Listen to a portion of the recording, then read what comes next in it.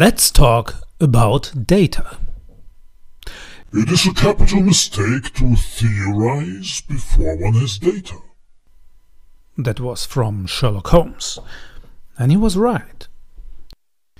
Data is the new oil, it was said. And we can see it now during the crisis, the big pandemic. It is evident. Under public health emergencies, particularly an early epidemic, it is fundamental that genetic and other healthcare data is shared across borders in both timely and accurate manner before the outbreak of a global pandemic.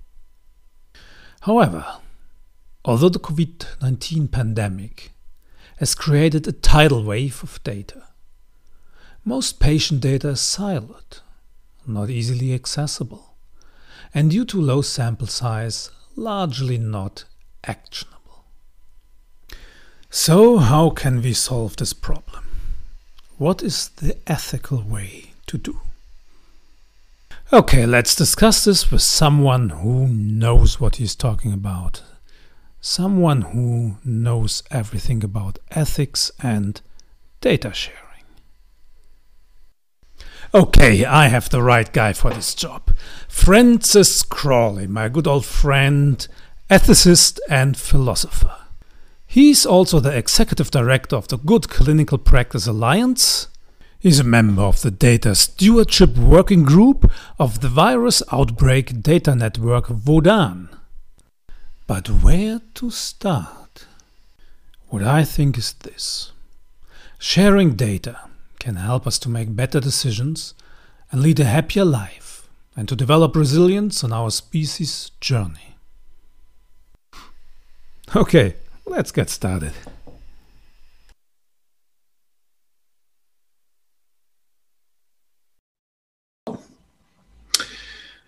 And there we are live. Our very first podcast. Wonderful. Welcome, everyone. Thank you. So today we have in our very first and hopefully not last podcast, Dr. Daryl Baker from Nottingham, UK. Hey, good to see you. And I'm so glad to have you on our show, and especially the very first one, Francis Crawley from Brussels, Belgium. And welcome. Good to have you here. Thank you. Well, it's great. It's great to be here with both of you. I don't know where we're going, but I think that's we don't know I either. That's. I think we are not going anywhere, but that's fine. Is that you talking about the European Union or? Yes, we will come to that. We are close to the formal Brexit, and now we have someone sitting here from Brussels and someone from the UK. So if you want to fight, you can do it, of course, during the podcast. That's perfectly fine, and our listeners will like that. So, but to jump right in, so. Francis, so for the listeners out there, so we know each other since probably about a year, 1.5 years, and we came together because we were both interested in data sharing and the ethical aspects of how we can share patient data and healthcare data in the healthcare space. So that what brought us together, and we both formed an organization which is called Rapida, which its aim it is to facilitate this data sharing and to bring in different stakeholders from all over the world to make this a reality, to make this easier. So to give a little bit of feedback. So Francis, where do you think, what's the importance about data sharing in healthcare? So when we're talking about data, I think we're talking, for example, about genetic data, personal health data. You can find in medical records or clinical data from clinical trials. So why is it important to share data? Well, I think that's something we still have to find out. to be honest, why it's important. Because we don't seem to be very good at it. Mm. You know, I think we're Probably really not. good at talking about it. And we've been talking about it for a long time. But when we go out there in the world and actually see how many people are willing to take a pile of data out of their pocket and hand it to somebody else, we don't see that happening so much. Don't I think don't you think it's interesting where people are utilizing sort of social media and they're happy to sort of share information on Twitter, on Facebook, on I mean, we talk about genomic information, but quite literally you could find a lot more about somebody through their social media aspects of data as well as genomic too. So oh yeah, we're all too happy to share our, I mean, and I should preface that, I mean, Facebook and Twitter and Google, they're very happy, and they're doing it very well too. They're very happy to share our data. And they're doing an excellent job of it. We should, you know, we shouldn't underestimate that at all. I mean, and I think our, you know, well, we said we were going to go for demonetizing, so we might as well start there. And I think our governments are doing a very good job of sharing our data too. So, you know, yeah, but we have a hard time. But the interesting part really there is that data is largely shared within an economic framework. You know, it's a marketplace of data. And science is still trying to figure out how to enter in that marketplace and what its specific place is in that market, and how to manage itself in that marketplace, because somehow science also wants to say we're different than the rest of the data out there. You know, we have economic data, and we have national security data, and then we have, you know, this scientific data where we don't know how to market it. We don't know how to bring it into the marketplace. But why do you think is that this big problem? Is it mostly because everyone is aware that obviously healthcare data, this is a very sensitive topic. So not everyone wants to share their medical history, obviously for many obvious reasons, or their genetic data? Or is it that the whole healthcare system, especially if you think globally, is just too fragmented and there are too many different players, too many regulatory problems, borders that keeps us from properly sharing data? I think I think you're right there, but I think there's a more fundamental level. That is, data is coin. It's currency. It's actually becoming, and will become, I'm convinced, the monetary unit that we use. So, you know, we used to have our dollars and francs and pounds and all based on silver or preferably on gold. And then now we've moved into a sphere where we base it. Actually, probably most of the world's currencies are based on the US dollar. And the dollar is, you know, backed up by our good friend Donald Trump. So we know how secure that is, you know. So, and we all love and trust him. If you go to a rally, you will know that. But that's, and I think what data brings us is a real currency that we can use. That's what Bitcoin is understood, and others of these data coins. And I think we have to understand it that way. I think in order to really understand why, let's say, patient level data, hospital data about patients or so, is also a kind of commodity. And it belongs, if you talk about hospital data, and then you have genomic data in there too, as well, then you're talking about really a national system. And you're going to come into national sovereignty.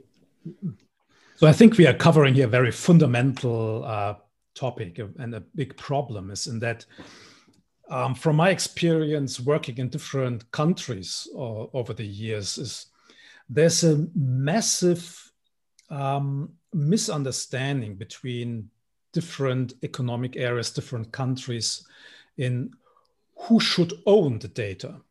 Like, I think if you talk to patients or healthy individuals that want to manage their data, most will say, look, this is my data. I want to own the data, and I want to say who can look at it.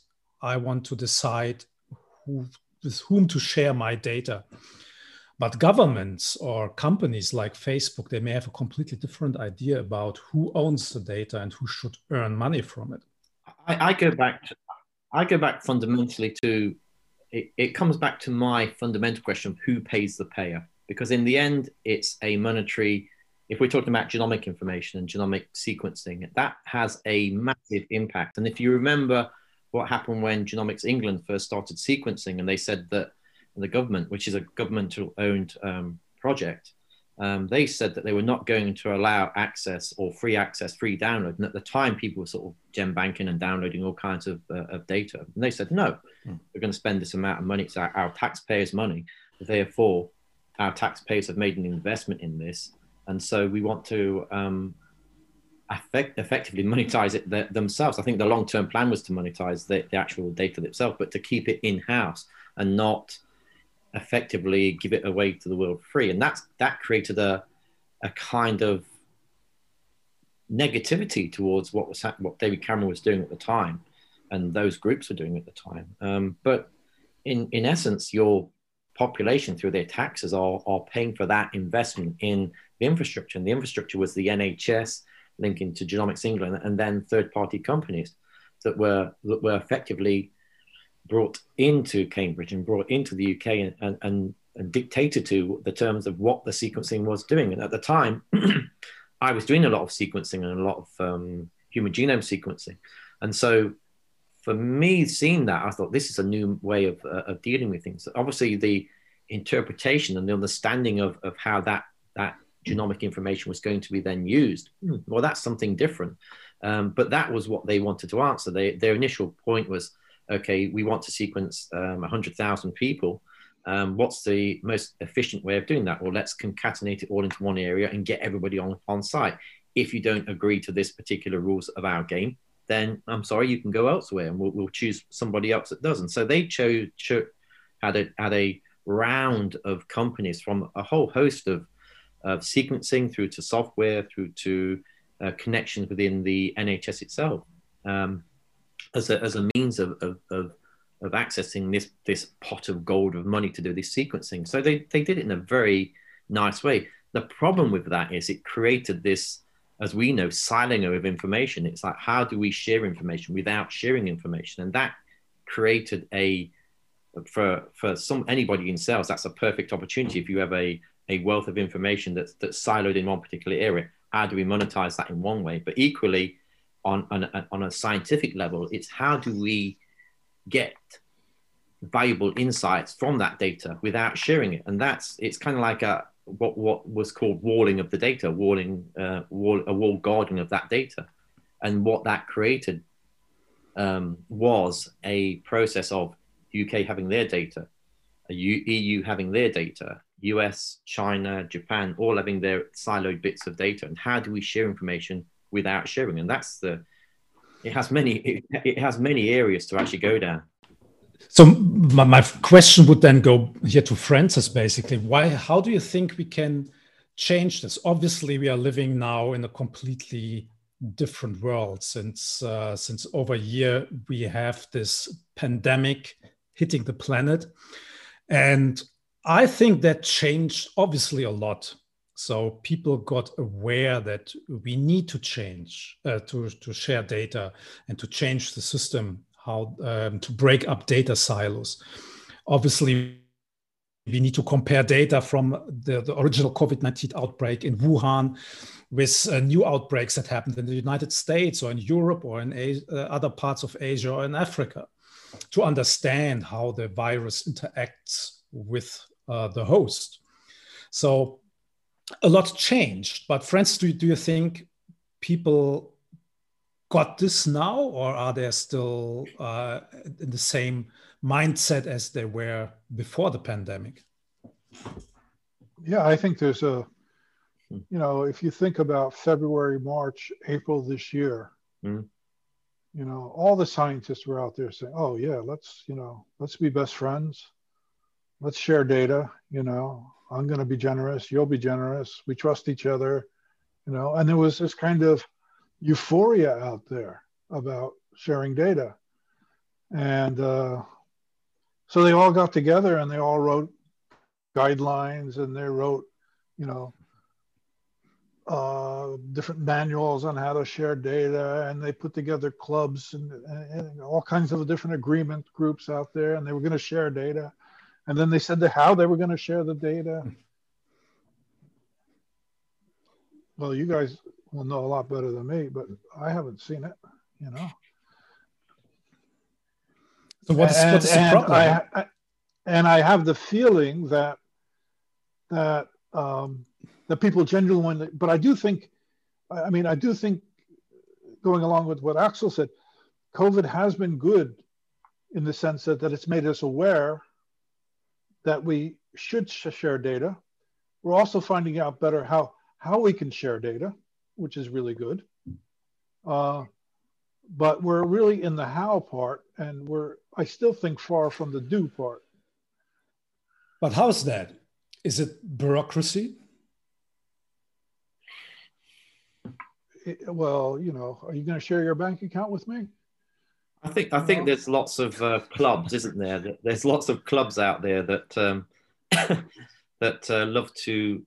I mean, you talk about your consortia, but there's lots of little consortia out there that love to either share their grants or share their work together to sort of get grants. And so I think there's something in there that the old nepotism circle still holds sway over a lot of this. And that's one of the interesting parts of this debate about data and access to data and who owns data, because I mean, if it's limited to you only can join my club or bias in some way, and I can't get access to that data, or I have to pay a huge amount of money, such as the pharmaceutical companies are accessing Genomics England's data. I mean, that's a $10 million access for those group of farmers accessing that data. And it's like, well, isn't that, I know they're not downloading the data, they're just doing reporting on that data, but it's still access to that data and the findings of the UK population. Yeah, well, and I mean, as you say, I mean, you keep talking about the dollar amounts to produce one and another kinds of data. I mean, data is work. You have to generate data. It's not going to come by itself. And, it's same with Bitcoin. Bitcoin required that it had to be generated. Energy had to be put into it. Work had to be put into it in order to mine the coin. I mean, literally, you had to mine the coin. And that's why it's difficult for people to share data, because they put in an investment in it and they want a return on their investment, which is perfectly normal there.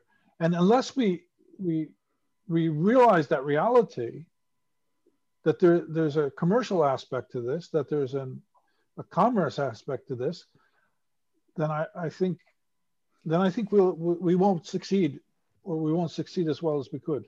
But this is a tricky part, because if you generate data, let's take a typical use case. A patient goes into the hospital. Let's say the patient has a cancer, gets sequenced, and all kind of other lab values are taken. So there's a lot of work involved by the hospital, by the doctors, and it's paid by the insurance company, and in ideal case scenario.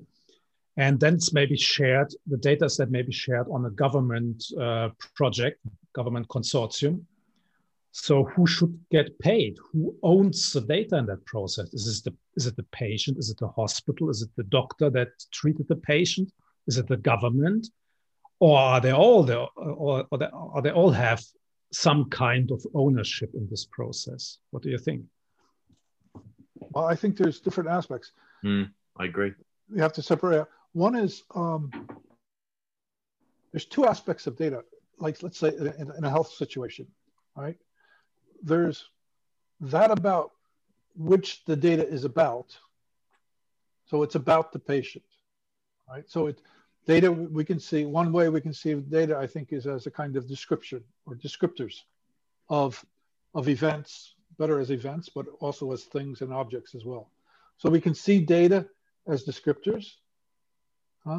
And so that which data describes, those people in the case of health, they will say, oh, it describes me, so it's my data. But the doctor will say, no, it's not your data, because I did the description. And the data is part of a description. It's more or less like if I write a book about you, I'm the author. I feel like I'm the author of it. You're just the subject of the book. I generated all those words and so forth that made the book. And then there's a third part, and that is if somebody comes and pays me to write the book, then they're going to say that that book belongs to them, even though it's about you. So it gets complicated that way. And yeah, Axel, I lost. So what is the solution? Something that one way some part of the healthcare industry and then specifically us are talking about since a few years is a term called tokenization. That means that we can, like in the same case, like it's for cryptocurrencies or Bitcoin, that you can set a value for different aspects. So in your example, Francis, basically, we could say, okay, this data set that is produced for this patient, it costs $100. It has a value of $100.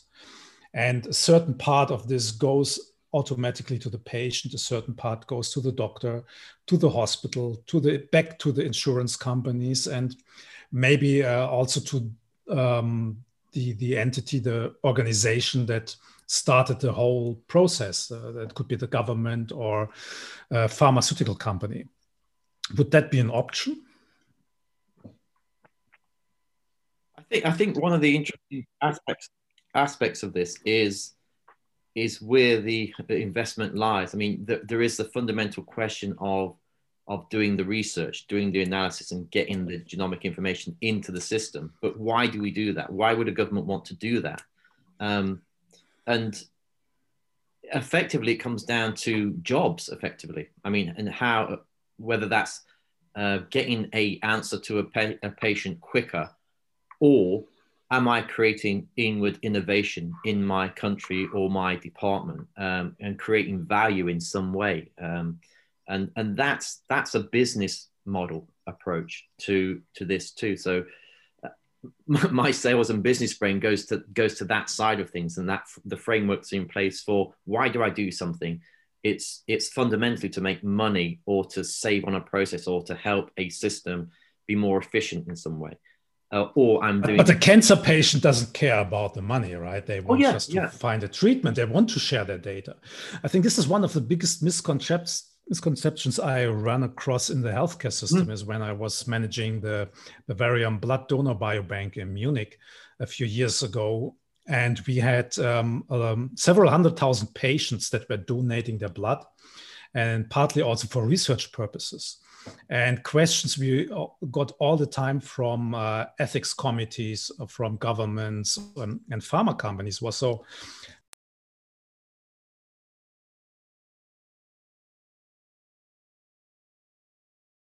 And do they object that their data is shared for research purposes? And what was surprising to most, like we did a questionnaire that we ran with our patients, and over 97% of our blood donors had absolutely no problem whatsoever that their data would be shared for research purposes, right? So why is it still so complicated? This is amazing. I think the more critically ill a patient is, the more willing they will be to share their data. Yep. And the less important their data is to them to a certain extent, or less important their treatment or whatever it is to them, and where they don't see an immediate value, then there'll be a less of an altruistic tendency there. But patients who are very sick, or patients who have a rare disease or cancer patients, they want to share. And I saw that with the General Data Protection Regulation, the GDPR, at the European Commission, because I was involved with some cancer groups, pediatric cancer groups at that time. They were putting together a consortium in Europe for pediatric cancer. And they were lobbying at the time that the GDPR was being discussed by the Commission and the Parliament in order to give broad consent, as they call it, for the use of their data. They were actually lobbying that broad consent would go into the GDPR. Now, we can discuss that, but I think largely one should, the term broad consent in any event is not in the GDPR. And that's because of the structure, I think, of the GDPR, which restricts that. But patients want that, especially very sick patients want to share their data because they feel they are doing something good, and it's something they feel good about doing. So they do want that. But if I go to the hospital to get an x-ray because I have a broken arm, and then I find out the hospital sharing that data, I might say, well, and they got, 100 euros for it. Maybe I want 10 euros from that or something. I feel like I'm entitled to it. So I think that's a different perspective. So maybe it's then only a technical problem, yeah? Yeah, go ahead.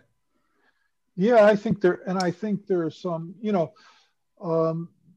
these nano publications that you probably know about a lot better than I do. So the nano publications, I think, is an attempt to try to solve this problem of, let's say, authorship and provenance and things like that. And also, there's been a number of, Barbara Briere had an article in the, in the New England Journal of Medicine with some other of her colleagues about sharing data and how academics had to get some kind of reward, let's say, for the data that they generated, if it's going to be shared, and that seems, and also you have other people in Europe also have pushed this idea from the Research Data Alliance. They've also pushed this idea as well. So in order to incentivize researchers to share their data, then there would be some kind of tag on their data that would allow them to, well, to me, it's essentially monetize that data. Right. Yeah. So it's basically, for those of our listeners who don't know, for a researcher working in academia, the fact that they can be cited, that other scientific publications cite their work, so then their name is mentioned. This is basically the currency of the academic research environment, right? Yeah. So the incentivation is not really by giving them money, but by giving them the option that their data or their the part that they play in the data collection or analysis is properly propagated. It's that they're cited, that their work is recognized as it is. But I think there's a certain point where we need to consider valorization of research and the projects that people are doing too, because I think that's an important element that's missing from a lot of scientific research, where again, I'm coming in with a business angle of this, of where business and where the commercial aspects of research can be quote unquote exploited in some way or used in some way for the good or bad in some instances. But the whole idea that a lot of researchers don't understand the value, and that comes to things like patenting and valorization of that data itself. Yeah, but I think we see increasingly in the universities, two things. One is what Axel said is really true. I mean, the academics, they get their raises, they get their promotions, they get their stability and so forth through their publications. So their publications are their currency. There's no doubt about it. That's how they get their promotions and everything else. And that's, they can be the worst teacher in the world, but if they publish, most universities will want them to have them around. So, and the problem for the academic then is it's always been more or less like a one-off. Yeah. They generate a data set, and then from that data set, they generate a publication. And what happens is, and what they've been doing in the past then is they've been putting the publication out there because that's their dollar bills that they're changing, sharing with other people. And the data's been put in the cabinet and forgotten. I think it comes down to legacy as well, because in the bioinformatics industry, there's been so many applications. I think the last count was 40,000 different individual apps that can be used and utilized. Probably more, a lot more. But yeah, there's many aspects of data that's not being used. I guess most of the data out there is not used. Sorry, Axel? I think most of the data we collect in academic environments and pharma companies from governments is actually not used at all. It just sits somewhere in some data silo in some server somewhere on the planet and is forgotten because people either have no opportunity to share the data in a proper way, or they don't know how to do it because there is no global framework for doing this in a proper way. Yeah. And I mean, what you both just said, the key word for data, and you'll both agree with me, you know it better than I do, but the key word for data is utility. And this is a big difference between, let's say, Bitcoin, I think, and the next currency, because Bitcoin is limited. And there's a limited universe, let's say, of Bitcoin. There's no limited universe of data. We can't even imagine a limited universe of data.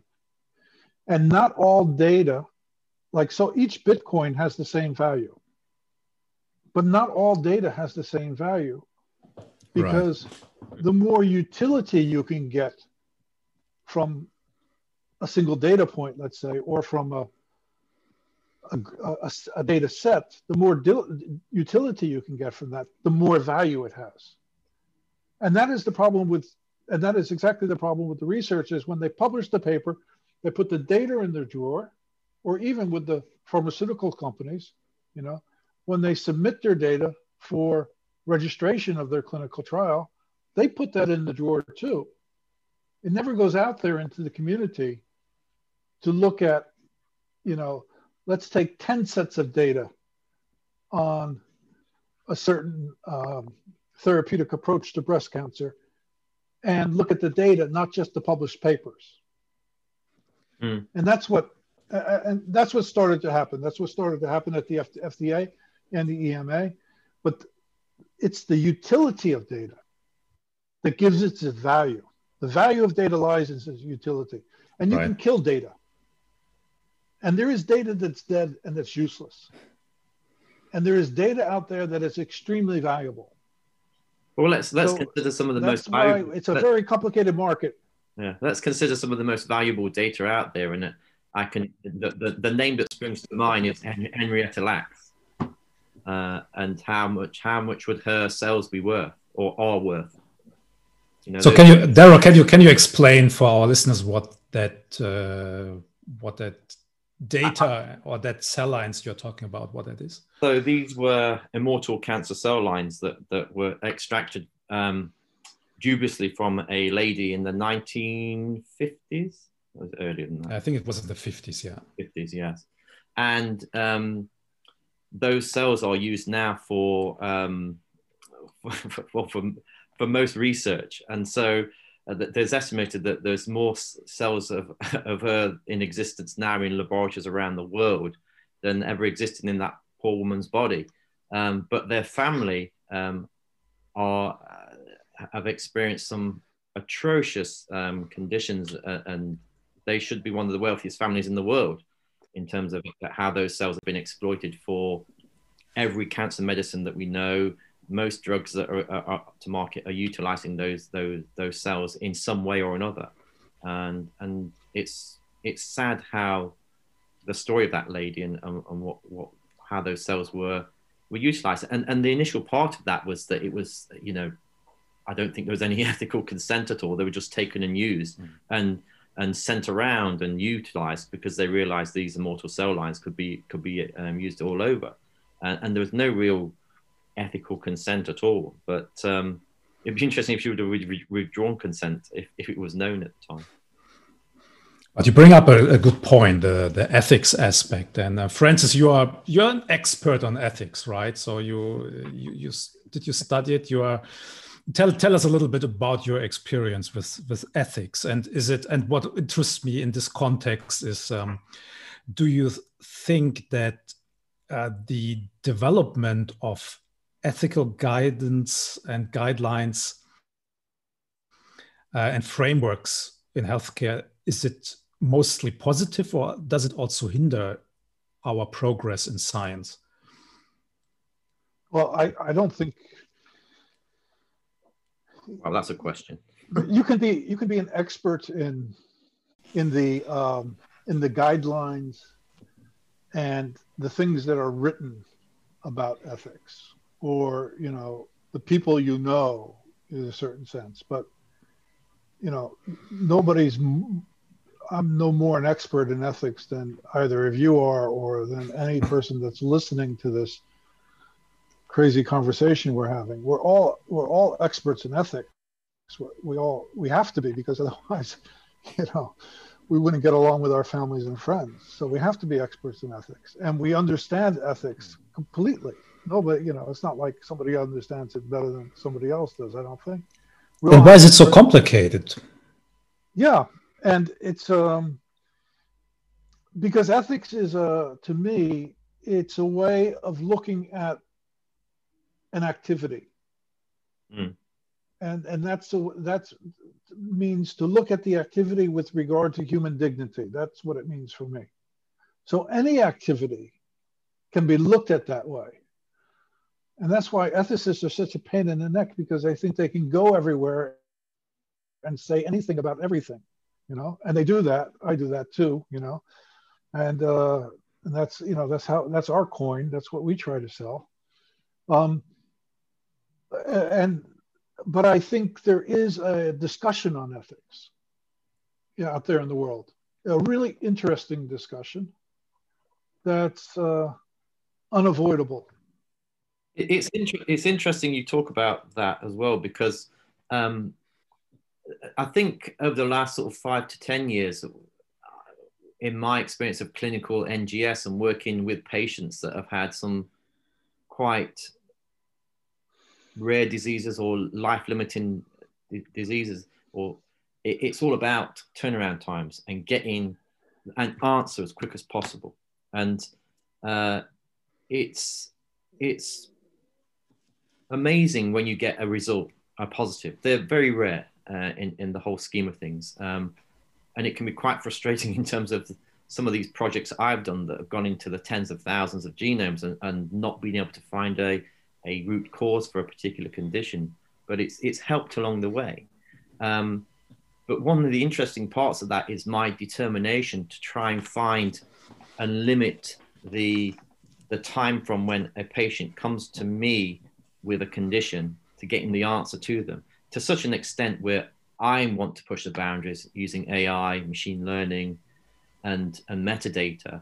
And this gets into an ethical boundary, so that I can go to patient and say, there is a possibility of you having this condition, and we can then do this. Now, that has a massive ethical impact on going towards somebody you think who actually are healthy. And as somebody once said, prescribing drugs to healthy people, which is the pharmaceuticals' absolute panacea in terms of how they'd like to run their model.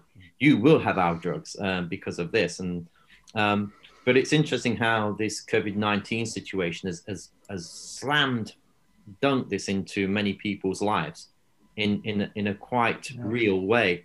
And I there's obviously the things that have been happening this year in terms of COVID and what we've been doing have been really interesting. But a lot of people in the NGS world and the rare disease world and the patient groups around the world that are looking at a specific mutation that they're trying to find an answer to are all going like, thank you, you've actually got here now. Now let's see what we can do. And that's the interesting part of the decision-making processes for me since February up to now, is how quick decisions need to be made when it's pandemic-wide. But how can we then utilize the knowledge base that we've just got over the last year in terms of processes, frameworks, understanding, FDA approval, EU approval, UK approval, whatever approval it is, and the actual process models that pharma have gone through to actually produce some drugs. I think that's kind of like, again, I think the amount of data out there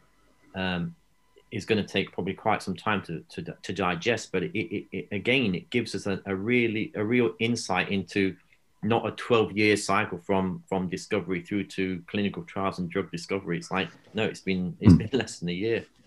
So obviously, as we can see in the pandemic, speed is an issue, right? I mean, Francis and Daryl, speed is of utmost importance when we want to fight a pandemic. And this is where I see a big problem. Like I was just this week, I was sitting in a consortium meeting where different stakeholders in the healthcare industry were organizing the consortium and how they can share data during the pandemic. And I kid you not, like 95% of all the conversation was about procedures, SOPs, ethics committees, and maybe 5%, if I'm really positive thinking here, was really about the data and the data sharing aspect in itself.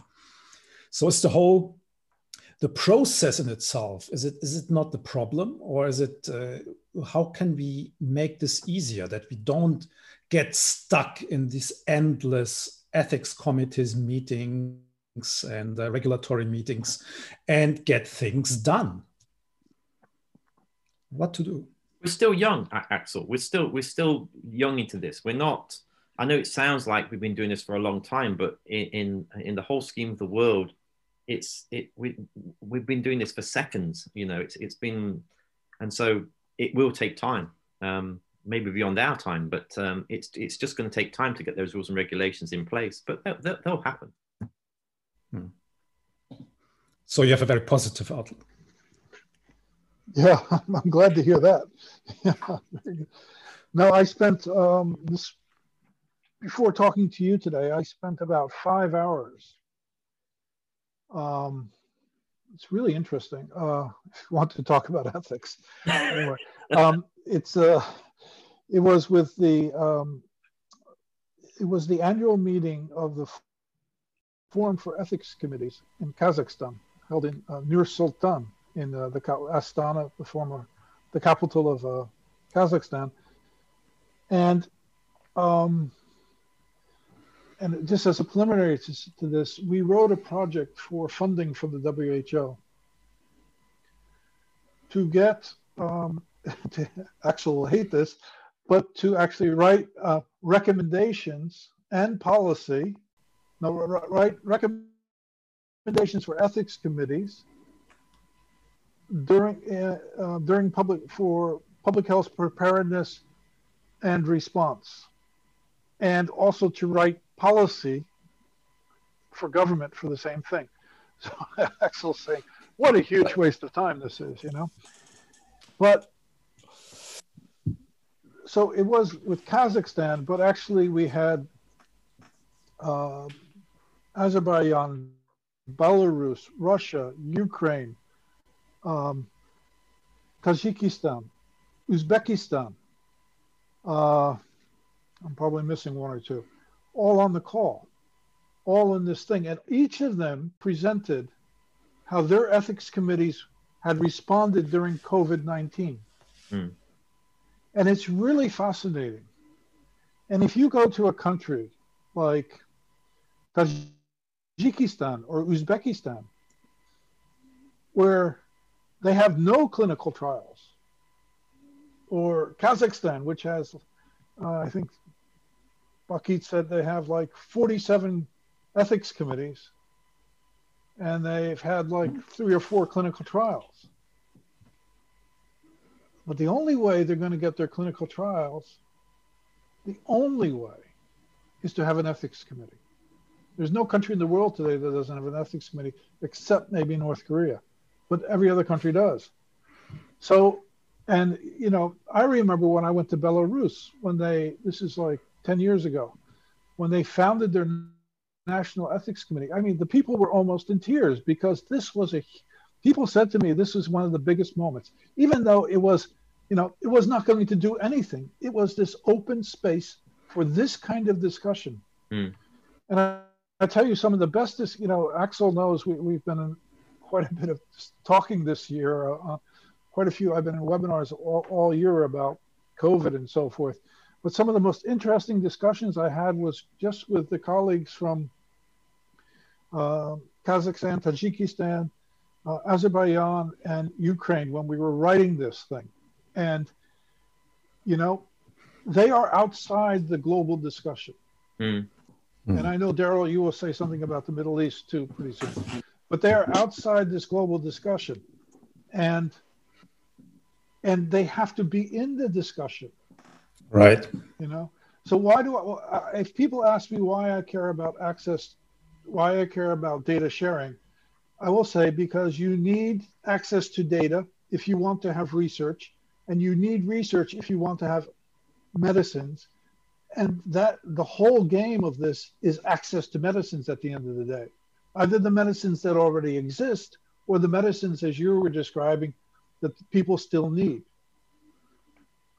I could give another example of where I won't talk about the Middle East as yet, but as a quick anecdote of this was we were doing some analysis with a South American tribe, and we had to deal with the tribal elders because prior to this, there have been bloods that have been researchers are just waylaid into this particular area, taken blood samples from the local indigenous population, and you know, taken it and gone off and created all kinds of weird and wonderful drugs and where is the innovation and for those particular groups to monetize that information, and where's the ethics there? And there's some horror stories of what happened to those people. And so they were very skeptical about when we were coming up and talking about genome sequencing and creating a database for their population and how they can, you know, utilize that on a governmental level. And it was a really, it took a long time. And we've had that with Aboriginal tribes as well in Australia.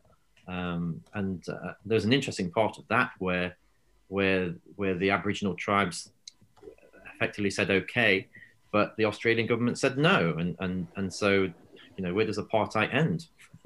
And so it's one of those areas where, sorry, where does ethical consent end? You know, it's one of those weird areas that you can kind of come across in the world where Caucasian genome seems to be taken care of, but outside of Caucasian genome, there's some really interesting admissions, let's just put it at that, in the diversity of the data that we can generate. And that's important, particularly now for COVID and particularly for it's probably most important for the majority of the planet, like for people out there who don't know, like most drugs developed nowadays on the planet, they are derived from studies on primarily male white people from Europe and the United States. And a lot of these drugs, they may work very well in older white guys, but not so well in people from other ethnic groups living in other countries, right? Or consider warfarin, for instance. I mean, It's okay if you're a Caucasian and wonderful, but if you're in Thailand or you're in anywhere in Asia, the adverse drug reactions on warfarin, if you have heart disease, could be catastrophic. And they're quite easily known. But the drugs are administered. So where does pharmacovigilance and genetics link into that? And that's one of these elements of where genotyping and genetics really is at helping individuals and lowering that barrier, lowering the cost of decision making, which is, it's one of those key things. I mean, the first genome sequence was $300,000. Now you can get depending on the sequencing lab and the interpretation costs. It's a bit of a jazz at this moment in time, but I'd say if you're spending less than $1,000, it's probably garbage. If you're spending between $1,000 and $2,000, then it's probably okay sequencing. But really, we're still at that sort of $2,000 to $5,000 range, and that usually gets you good sequencing, a good lab, and good interpretation, and maybe some decent bioinformatics that you can then go on and do something with. Of course, the barriers are lowering all the time. I mean, the NovaSeq and what the BGI are doing, and even PacBio now, they're doing some really cool things. And obviously, people like Oxford Nano that are doing their long read stuff.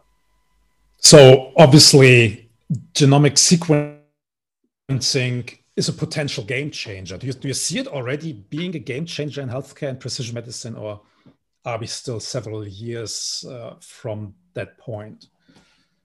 Francis, it's not popular. Oh, sorry. Daryl. It's not population yet. I mean, we're doing stuff in the UK and there's global genome initiatives around the planet that are trying to integrate that. I think what the UK are doing is probably the most advanced in the world, where we're integrating and it's quite a Goldilocks country, really, in the sense that we've got a nice population. It's a kind of wealthy population. There's talent, and there's a good NHS system that has a system in place where they can utilize the hospital structure to sort of see and manage the patient care. So it kind of can pay for itself. But when it comes to, let's say, third world countries or countries that have little GDP in terms of, then that might be difficult. Then you get the corollary of that, which is the Middle East, where they're quite wealthy countries, but they're very adverse to sort of spend money in areas because they want to sort of make sure that they're getting the best quality for their money, because obviously people come to the countries and take their money and walk away and leave no infrastructure behind, and so they're rightly so taking drastic measures to make sure that the sequencings and the programs and the knowledge is kept within those particular countries, which is right. The last thing is to spend lots of money and lose the knowledge. I mean, in this context, what often comes up when we talk also in the industry or with patients is that there's a big concern that all of these very cool new technologies like genome editing, precision medicine, AI will only benefit the rich people, like in Western societies, and all the others basically cannot benefit from it because they cannot pay for these services. What do you think? Is this a real threat to our healthcare ecosystem on a global level, or is there a way how to manage this? Can we bring all of these new developments also to the underserved systems in the world? I think it's the opposite. I think what you said at the end is correct. I think, and it's not us bringing it to them; they're already doing it. You know, if you go to Africa, a lot more people pay with their telephone in Africa than we do in Europe. You know? Yeah. In China, everybody pays with their telephone. They don't even know what cash is anymore. You know, and India is very much the same way too. And I can see India getting to a kind of national healthcare system faster than the US. I can see that happening very quickly, even with, you know, all the poor people, all the people that you see on the street and so forth when you walk around in India and things like that. And there's a huge commitment there. India is completely underestimated, you know. I mean, there's a huge commitment within that society to do it. And I see that happening. I see that actually happening there. And I think too, the only way to address all the diseases that we want to address and all the different patient populations that we want to address, and to do that in an economic way, is going to be through precision medicine. And that is AI and data put together. That's basically what it is, huh? Right. And the other thing is to say, go back to your examples of these indigenous people, tribes and aboriginals or groups of people, like the San people in South Africa have the same kind of experience and so forth. Yeah. And and of course the Native Americans also are, this discussion is going on every day out there. One of the things we've done, we've mismanaged, let's say, is we also have to devalue data, and we have to devalue genes, our genomes. We have created too much of an identity between a person and their genome in our understanding, in our mindset about it, that we feel my genome is me, or my genome represents who I am. I hope that's not the case, because I don't want everybody to be as ugly as me or as stupid as me or something like that. But we shouldn't have that kind of strong identity. And we shouldn't have that strong kind of identity either with our data. That's why it might be much better if it's monetarized and if it's commercialized, because it will devalue it in that kind of emotional sense that we have to it. There's no, and the problem between, let's say, the San people or the Aboriginals in Australia, or the Native Americans, or the people in Brazil, all the tribes in Brazil, is the same kind of, it's exact same situation that I will have with my data being used by my doctor for something I didn't give that doctor permission to do. It's the exact same situation. I know when I go to the hospital, they're robbing my data. I know that, okay? I know they're going to use it for other things, okay? I know when I go on this podcast with you guys are robbing my data. I know that, okay? And I know YouTube is going to rob it again, and somewhere else, somebody else will, and an advertiser will take it and sell it again. So we know that's happening out there. And when we can, and that's why I think, Axel, that's why these we can't escape procedures, just like we can't escape law. We can't escape it, and we need it. We need it. Otherwise, we don't know where we are in the world. We need these procedures, and we need these laws. Yeah. I think one of my arguments against that is I fundamentally agree with it. But one of the other sides of this is that you get the BMW or the Ford. You get one dominant player that will control it, the Google, the Amazon, and you'll get some Bezos character that will be a trillionaire, basically, that will control the information and control the drugs and control the market. And so if that dude is based in the UK, well, I'm happy, basically. I mean, wonderful. He or she would be an absolute godsend for the UK. But for everybody else on the planet, well, sucks to be them. So what I'm kind of interested in is this idea of population level understanding of genomics, so that if there is a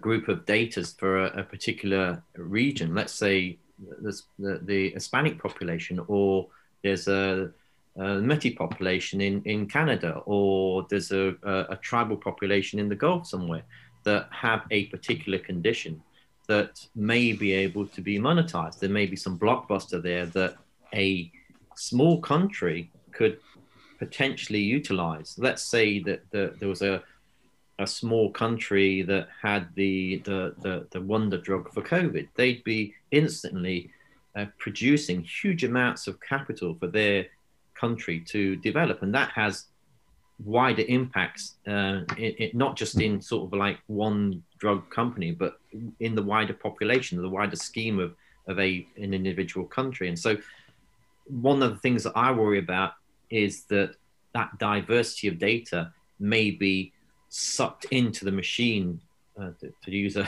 Pink Floyd metaphor, but for it to be sucked into the machine, and not there's no capital gain or no monetization of that for the actual individual country. So I wonder, like a few years ago, I published a book, what's called Blockchain and Healthcare Strategy Guide. And in this, I explained the potential of building an international pharmaceutical company that is owned by everyone, literally by every person on the planet. So everyone has per se a stake into the company. I know this is a lot of dreaming and wishful thinking, but just hear me out on the concept. And that everyone who adds data to this global pharmaceutical company is automatically a stakeholder. Let's say if you share your medical data and it's used for drug development and something comes out of it, you get something back. It may not be much, or you could also say, oh, look, I have enough money. I don't need anything from this. Whatever is coming out, all the revenues that are produced, put it back into research. This would be another option. Can you imagine that something like that could work, like a global entity, a global organization that is not owned by anyone specific, but by all of us?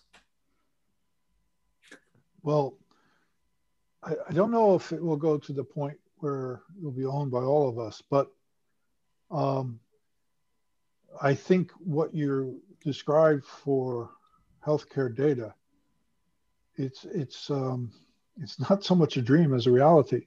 It's where it's going. It's where it will go. I mean, you know, the good dreamers are the people who dream what will happen, not what won't happen. And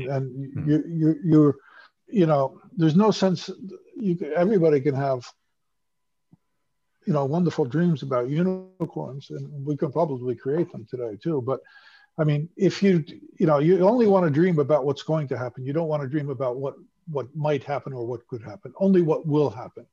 And I think, Axel, you're right on target. The only thing I would say is, and then you have to correct me because you understand it better, but you will not have, you cannot have just a global pharmaceutical company or a global healthcare infrastructure based on blockchain isolated from the rest of the economy. Mm. If you want to do that, if you want to achieve that, you have to get the whole economy on there, which is where we're going to go. That's inevitable. And we might even live to see that, probably will live to see that. So I think that because the reason is this, there's no such thing as genetic data. There's no such thing as health data. There's no such thing as the weather data about the weather or data about cars. Data is just data. It's perfectly innocent. It all depends upon, again, what you use it for. That's why the GDPR is really good in that area, because it thinks about purpose. And it really drives by purpose. You know, it does allow for categories of data. That's a mistake. There's no such thing as, you know, it's 10 degrees outside. Okay. Is that health data? I think that's health data. You know, is that weather data? It's weather data. You know, is that economics? Yes, because my customers might sit outside or inside because of that. You know, that's innocent. That data point, however you describe it, you know, that nano publication, whatever you want to call it,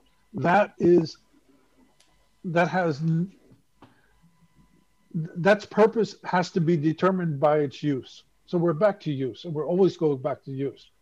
But I think you're right. I mean, Axel, you just said, you know, it's not that you dreamed it, it's just what's going to happen. I don't know, you know. You're out there in the ether, I can see. it's just a matter of people getting used to it. I mean, we are already in an age where data sharing almost becomes the norm. Yeah, you mentioned already that people share everything on social media. So why stop there? Why not share everything? And if everyone shares everything, then, as you said, like the value of each data package basically becomes meaningless. Like it's the unity of all of the data that matters, and where we can learn from and then run our AI algorithms over it. Right. But sure, the NSA going a would little love bit, that. yeah, but going a little bit in the different direction. Like obviously there are tremendous opportunities in using data for changing our future, for precision medicine, to make us all healthy. But if you think about it, like Francis, you mentioned like the enormous opportunities in India. But what if suddenly 1 billion or 1.2 billion people become all healthy and live beyond age 100? And what will this do to our planet? Yeah, I think the Chinese went through that kind of worrisome problematic, huh? They came up with the one-child solution, which I think is the most detrimental decision they ever made for their society, because their society is based on family, and with one child you destroy the family, you know, and you also destroy a whole generation of people, well, basically too, because they have no brothers and sisters, they have no, you know, you have 2 parents and you have 4 grandparents, and they all dote over you, you know. So that's a terrible thing to be. You have princes and princesses. And no, I think I understand your question, but that question we've always asked ourselves. And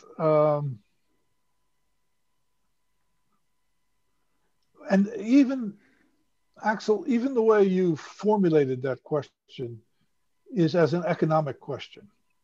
You know, is there enough supply? Will there be enough supply in the world for the demand that's placed on the resources of the world? So I think the economics will sort that out. And the other thing is, we're not going to eliminate suffering. You know, we have as much chance of eliminating suffering as we do of eliminating happiness. You know, there's no such thing as a life that's, you know, I mean, I know you guys are different. You know, I can tell from when I look at Daryl, he's like happy like 95% of the time, you know, and the 5% of the time when he's not happy, he's probably asleep.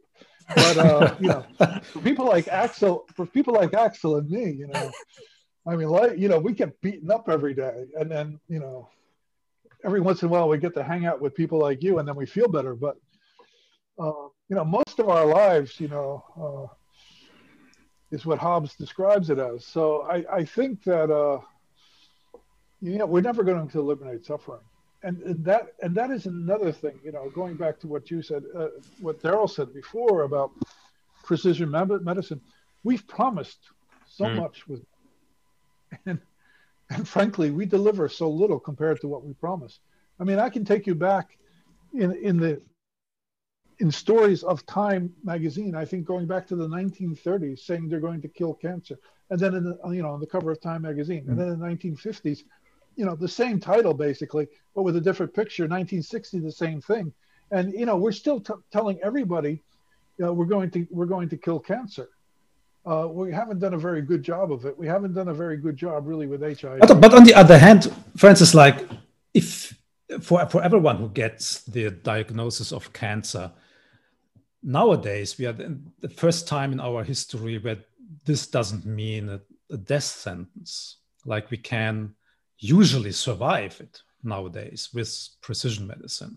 So I think that there's already a massive shift in how we can treat diseases and how this actually affects our lives and how long we live, right? No doubt, and you're right to correct me on that. 100% right. No doubt. I mean, the other area, you know, especially for a wimp like me. The other area that's important is painkillers. You know, if I go to the doctor, if I go to a dentist, I want him to give me Novocaine before I open my mouth.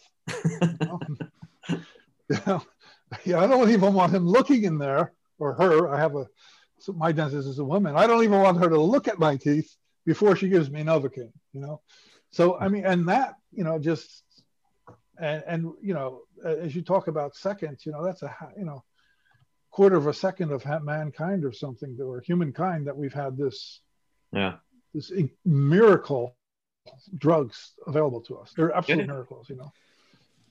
I agree, but let's say, I mean, it's obvious that we are guilty of it, the scientists, but probably more like the press, that we overpromise easily, because usually, of course, we need grant money, and we need to be cited, and we need the love of the people. Like, everyone wants to be loved, so we tend to overpromise, right? Like, we can do this, we can do that, and then we see, it takes 10 times as long to reach the goal.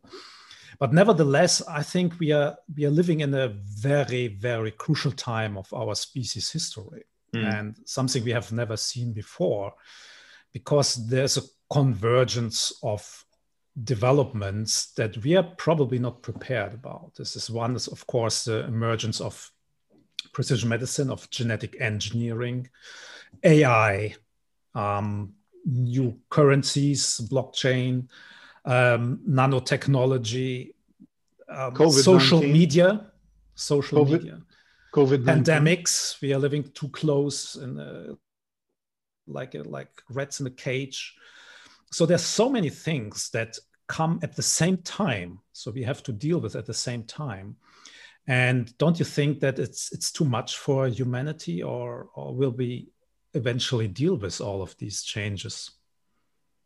Well, the prediction models for human population, there'll be a certain point where it goes up, and it will just collapse, and there'll be a few billion left after the carnage of, I don't know how many tens of billions die, but that's not predicted till the next century sometime. But I mean, we can kick the can down the road as much as we can, and I'm going into my 5% now of unhappiness. But the whole point of my being is to try to help the world, sort of like help in sort of getting people as healthy as possible for as long as possible.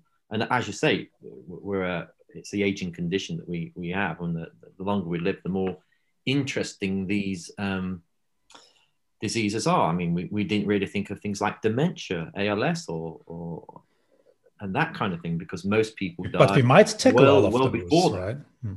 But now it's becoming quite an interesting area, because people are living into their 60 and 70 is kind of like, oh my God, I should be dying. I should be, well, that should be nothing, 80 or 90, or, I want to live to be 200 or 300, or, we know this with longevity stuff. I mean, these are kind of interesting areas that are, at this moment, the sways of the very wealthy and the very stupid in some respects, that have too much money to spend. But in general, it's kind of interesting how people are sort of taking what we're doing and utilizing it. But this brings me to another question, and I want to ask this to Francis, because obviously, let's imagine you have the opportunity to be immortal, for example, by CRISPR technology, by genome editing. Someone comes to you and say, "Hey, Francis, look, take this pill and you will live forever," and it works. Would you do it, or would you say, or would you consider the greater ethical aspects of being immortal? What would it do to our species on the planet? So how would you deal with it? You may be coming into the situation in the next 20, 30 years. I mean, researchers are working on this, on longevity, and I'm sure, I can almost guarantee you that we will come to the point where we at least can be 150 years old or older. So how would you deal with it? I think it'll go into the hundreds. I think it'll go into the hundreds, Axel. I don't think it'll be 150. I think it'll be 200-300 that we'll go into eventually. Absolutely. But how do we deal with this? Didn't Abraham live to be 600 years old according to the Bible? So, I will tell you this. I'll take your experiment in a different way. If you come to me and you put a gun at my head and you say, here are 2 pills. One pill says you will live forever, and the other pill says you will die right now. And you have to choose. I will take the pill that says you have to die right now. I can't imagine, I think, and this comes from somebody who thinks life is precious and valuable to the extreme. But, as Aristotle says, if you couldn't close your eyes, you'd be in a terrible place. And, if you were like a fish and you could never close your eyes, or, for example, if you could not forget things, you would be in a terrible place too. Right. But we are not there yet. Stephen Hawking's made this point of the very small mirrors the very large. And I think it was his unified theory that he was trying to think of, but everything's the same. So I think, and I think of it in terms of wealth, that, if you're a multimillionaire or a billionaire, you'll spend your money on a LaFerrari or something. If you have no money at all, you'll probably walk, or you'll have a bicycle. Or if you're an average person, you'll probably get a small family car. And it's all relative to your experience and your knowledge. And I think that's and your wealth at that moment in time. And I think that's the same with age. Or if you live to be 500 years old, then you'll just. I remember a scene in, I think, one of the Star Treks where there's a planet that they go to where they live forever effectively. I think and there's an aspect of where somebody had been making a carpet for, I think, 100 years or something, and he was an apprentice. And I thought that, for me, that was kind of like really interesting, because it was the first time I'd actually thought about, outside the preposterous nature of me living forever, which is not going to happen in my lifetime, I don't think. But modern technology, sanitation has pushed the boundaries of how long people will live. There will be, as you say, there'll be other technologies that will push. So would you expect that at some point you're tired of life?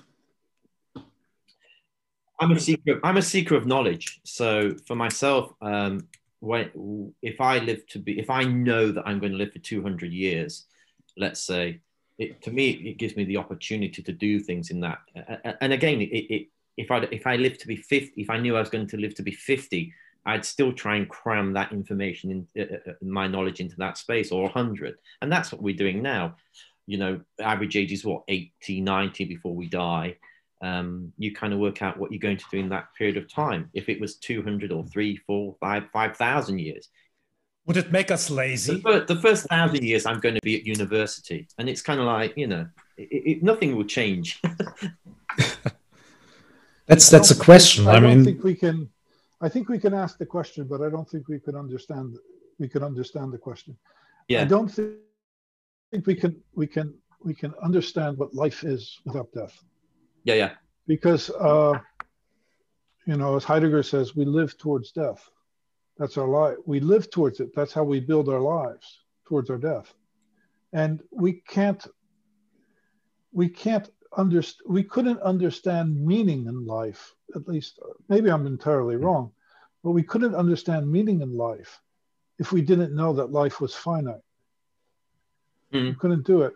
And that's because meaning is finite in a sense, and it's contextualized and everything else. The other thing is, dying can be very difficult. I've seen relatives who want to die, and death doesn't come easily for them. They have to wait for it. People talk about waiting for death, and that's also not a pleasant end of life. But nobody's guaranteed a pleasant end of life. Nobody is guaranteed that. Absolutely nobody. No matter how much money or how comfortable you are or how great your family is, nobody's guaranteed that. So death is it's a part of life. I think it's for me, and that's my limitation, and I'll keep it that way. But I don't see how we can understand life without having death as the place where we're going to, and the place that actually gives meaning to life, in a certain sense. Right. I think it's probably deep inside we understand this, right? Like many years when I was a young guy, I was doing a civilian service in Germany, and my job was to just be present with people who were dying. So to just sit with them in their last hours. So I was working this care center for the elderly.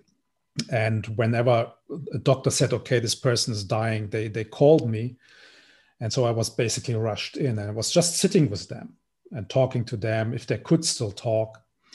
And my experience was that the vast majority of people that I had there lying next to me in the process of dying were absolutely fine, and they had absolutely no problem. They said, okay, that's it. I lived my life and now it comes to an end. That's okay. I think I cannot even remember one case where one was fighting still, or said, I don't want to die and I still have so much to do. And everyone accepts it at some point, that this is just a normal part of living, is also to die at some point, right?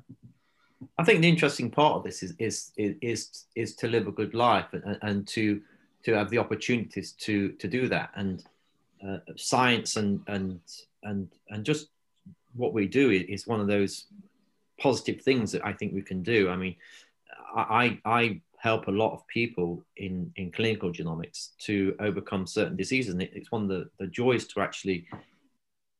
Yeah, there are a lot of the cases where that doesn't happen, or you're frustrated in the sense that you can't find the causal reason for that. And there's some really interesting companies that are looking at solutions to do that, helping clinicians and working on data. But yeah, I mean, I think so long as you pack your existence with as much good as possible, do no evil. Or as little evil as possible, then you can be happy in that. Probably we can say that a good death requires a good life. But we can equally say that a good life requires a good death. And if you have a death that you, in Axel's terms, that you cannot accept, or that is in a certain way opposed from you from outside, that will affect how your life, how you understand your life, how you understood your life, and how others will understand your life. But I think that life is a very, Axel understands better with his German background, but life is a very big word, of course, in philosophy, It is. And if we equate life, as many German thinkers do, that with thought, I don't believe thought dies. Or consciousness in itself. Yeah. Well, I would just say thought. I don't think thought dies. And I don't think thought is particular to you or to me or to anybody else. Nobody has a thought that belongs to them. And by thinking something, we contribute to thought. Just by thinking it. And but it's a contribution. it's a strange thing for me to understand. But philosophy is full of this Sein und Zeit, or what is and what is not. And thought is not. It does not exist the way the world exists for me. It doesn't. That's a fascinating part of it, because you cannot really quantify it. You cannot put a number behind it. What does it actually mean? No, that's why data is a weird thing, because data is this thing that we can't put our hands on, we can't see as part of the physical world. It's something close to the numeric world or something.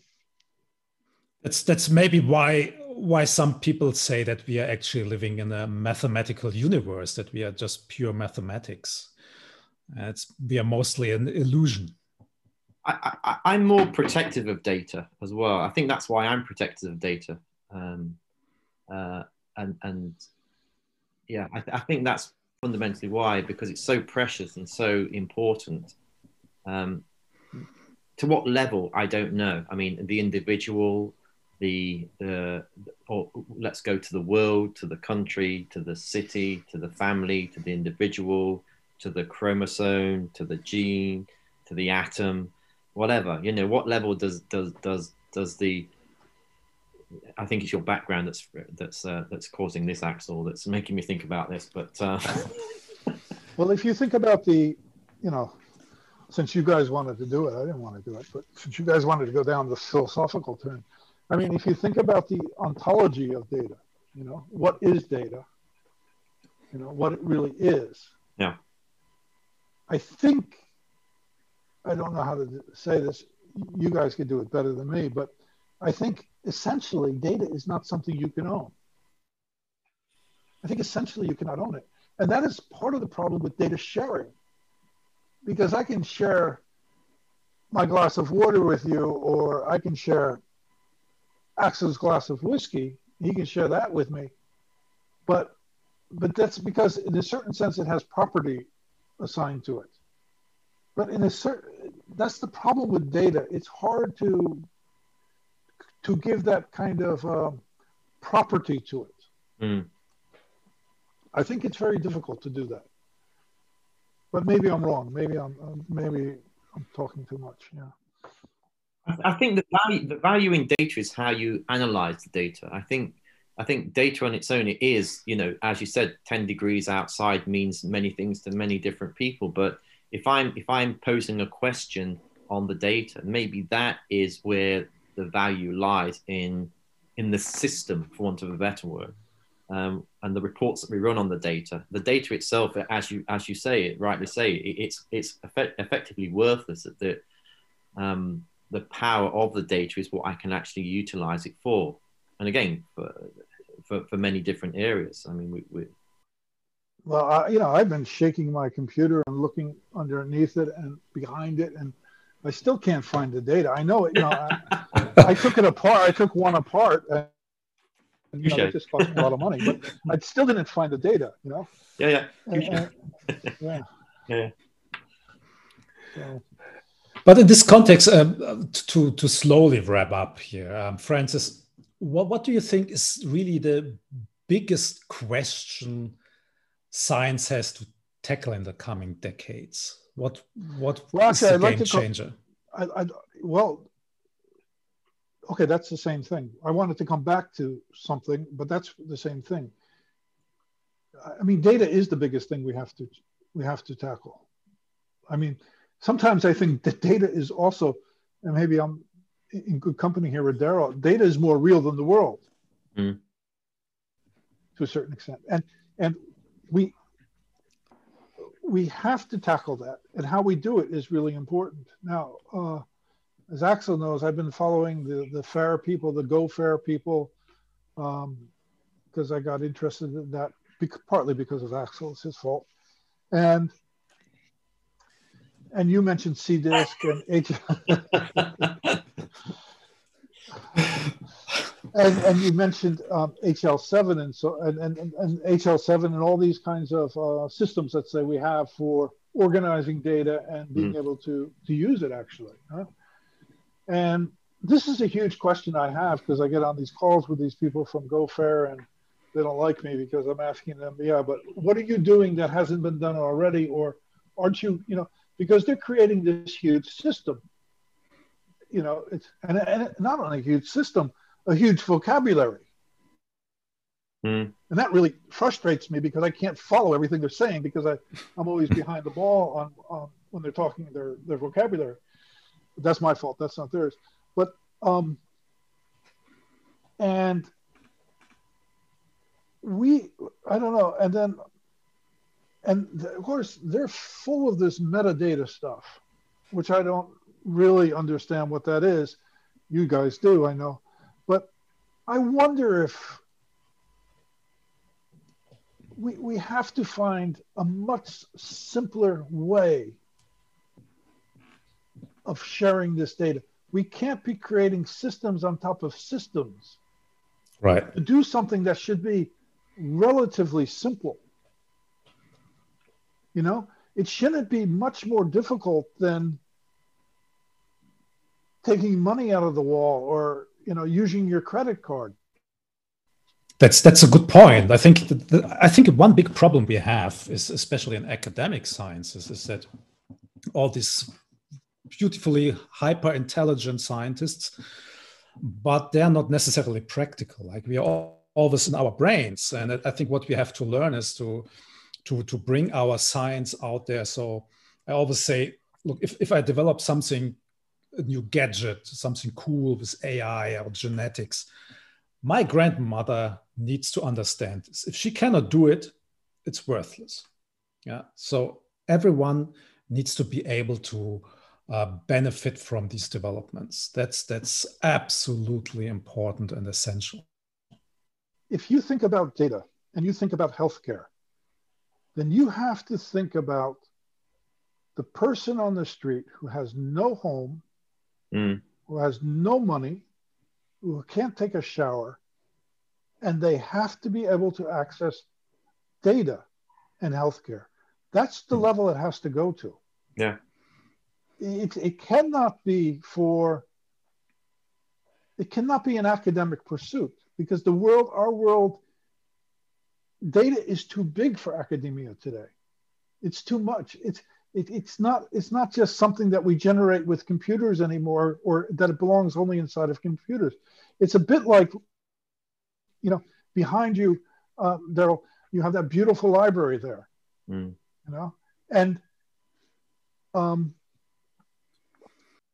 we know throughout history we have collected a large part of our wealth and reflected our wealth in what we know in our libraries. And that goes, back to the Greeks and the Macedonians and everything else, to the Egyptians. All of this collection of wealth, in a certain sense, in a library. The establishment then of national libraries, right, and of public libraries, then bringing this wealth to people, right? And really interesting to find now that I used to teach library science. Don't tell anybody, but that's just like pure death, But I mean, who could work I worked in a library once for a while, jeez. But and now what I see is you guys from genomics have gone into this area of libraries, and you talk about the libraries of genomics in a certain sense. And now the people who are doing data science and who are doing all this data sharing stuff, these are all librarians. This is really interesting. So we have to be the librarians of genetic data. I think also for innovation as well. So there's a company called Quantum DX in Newcastle in England, and they're doing point of care devices, which, if you ask Jono about what he's doing, it's a great thing that they're doing with this device that can utilize data and information. But his real goal is if you ask him, maybe he will tell you about what's happening in South Africa in terms of tuberculosis, and how a TB test there is $10, which to anybody outside of that particular area, it's okay. It's $10. It's no bother. But when you look at it in terms of the actual individual that earns less than that in a month, for instance, then that's a huge amount. And he's trying to bring point of care device to make it so that it's a fraction of a dollar, so that they can actually run these tests. And so it's where innovation and technology meet, where we can actually utilize the data aspect and the understanding of information, so that we can work in these areas. And I think that to me is where the future lies, in sort of this area. It's where the data will help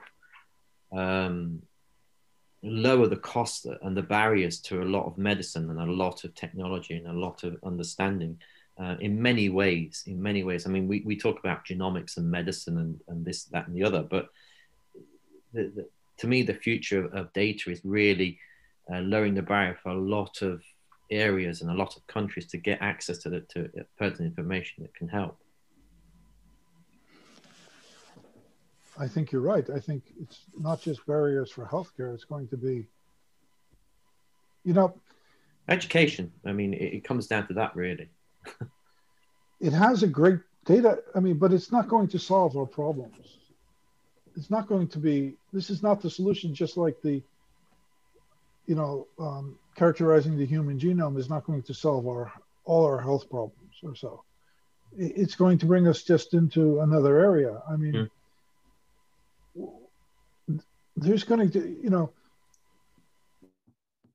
we're all in the boat probably of open science, but now, of course, Europe is going down the route of data sovereignty, or even digital sovereignty, as they say, right? So, which is a necessary path that has to be pursued, because because data governance is absolutely important. If we get it wrong, like we did with the GDPR, then it's not going to help us. Mm-hmm. So I think, I think we still have but it's promising. It's beautiful. It's beautiful. So, Francis, my question to you before we come to our last question, which is here on this very valuable part. For young scientists or young people who want to go into science or related fields, this could be also data analytics or anything that has to do with data, and this is almost everything nowadays. What career advice do you have for these young people? So what should they look out for? Where would you advise them to go in this area? I think two things, really. You have to pursue what you're interested in. Mm. But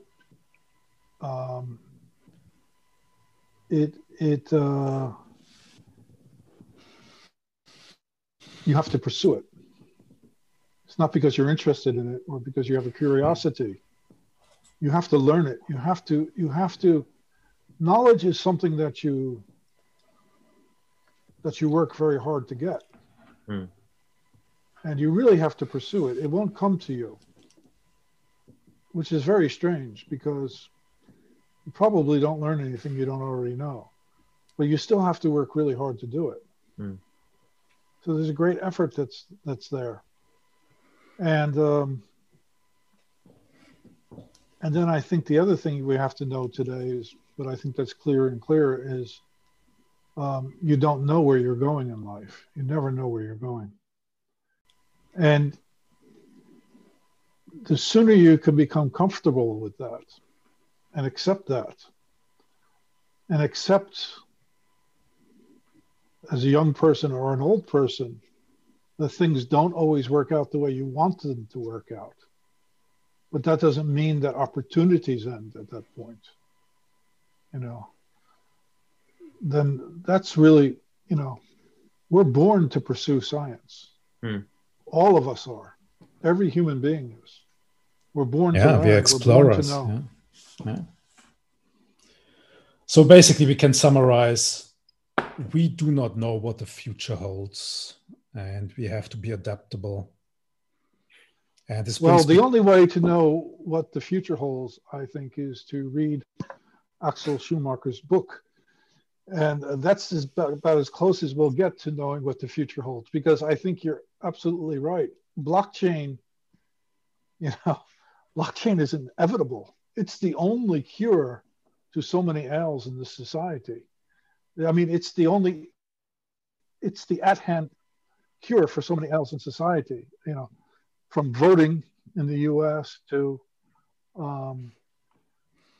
precision medicine, to sharing data, to having a commerce that works, to getting rid of corruption in society and things like that. Blockchain is a great thing, I think. It won't be the end of the discussion, but it definitely is the next step. Yeah. So let's come to the last part of our fantastic first podcast.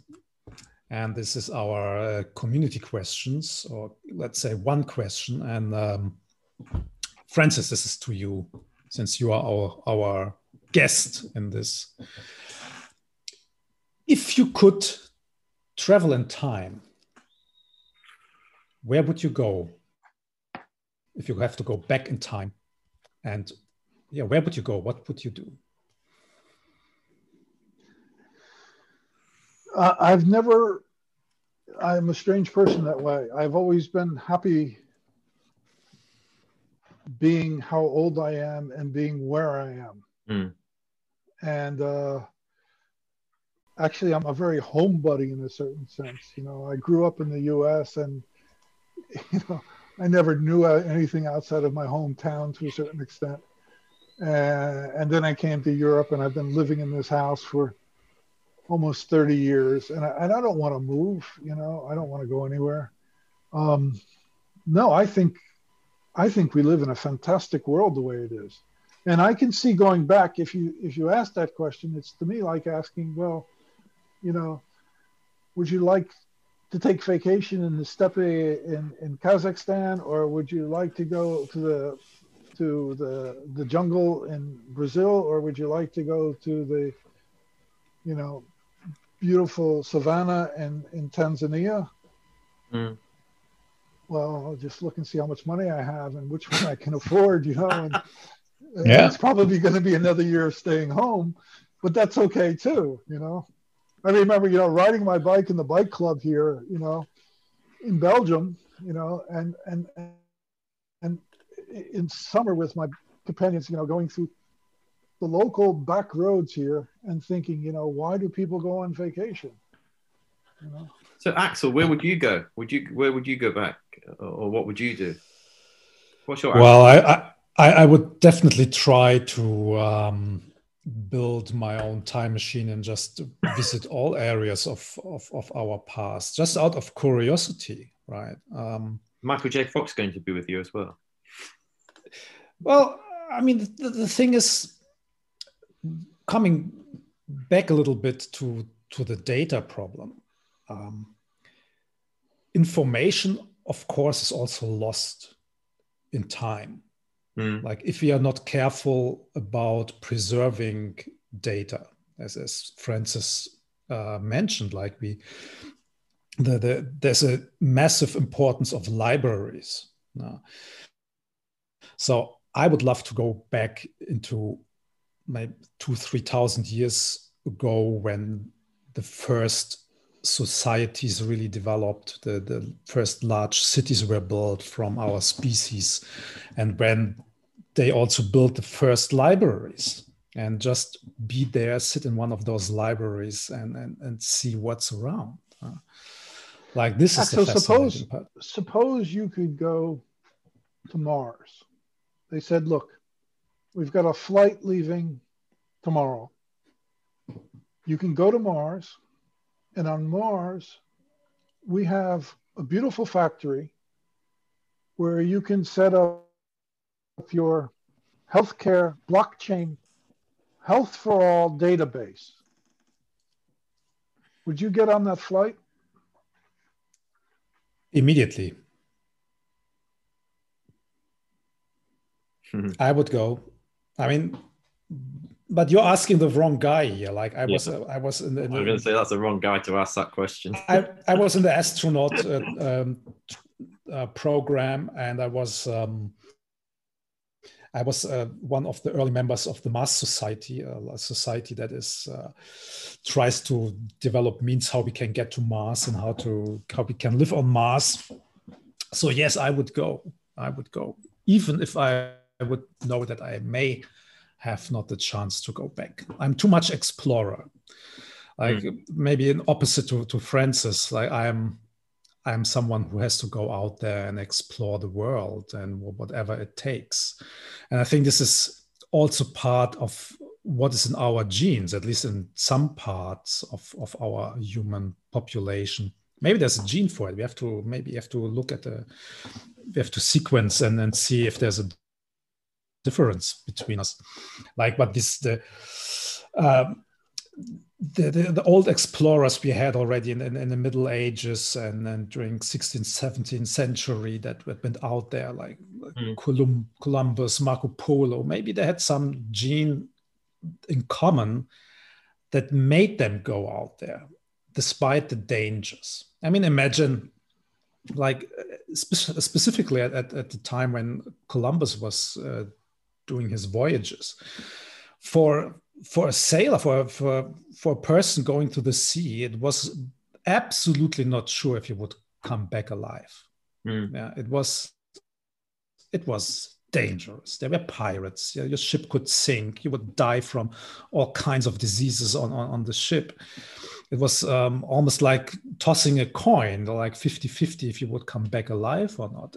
And still, those people went out there and explored the world. And I think this is something common in our species. That's what makes us so special in the wider things. Like that, we are probably the only species who do that.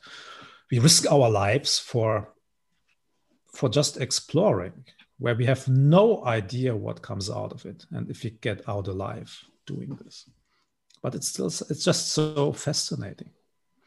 Daryl, I think that gives you a beautiful perspective for your future podcast. Indeed it does.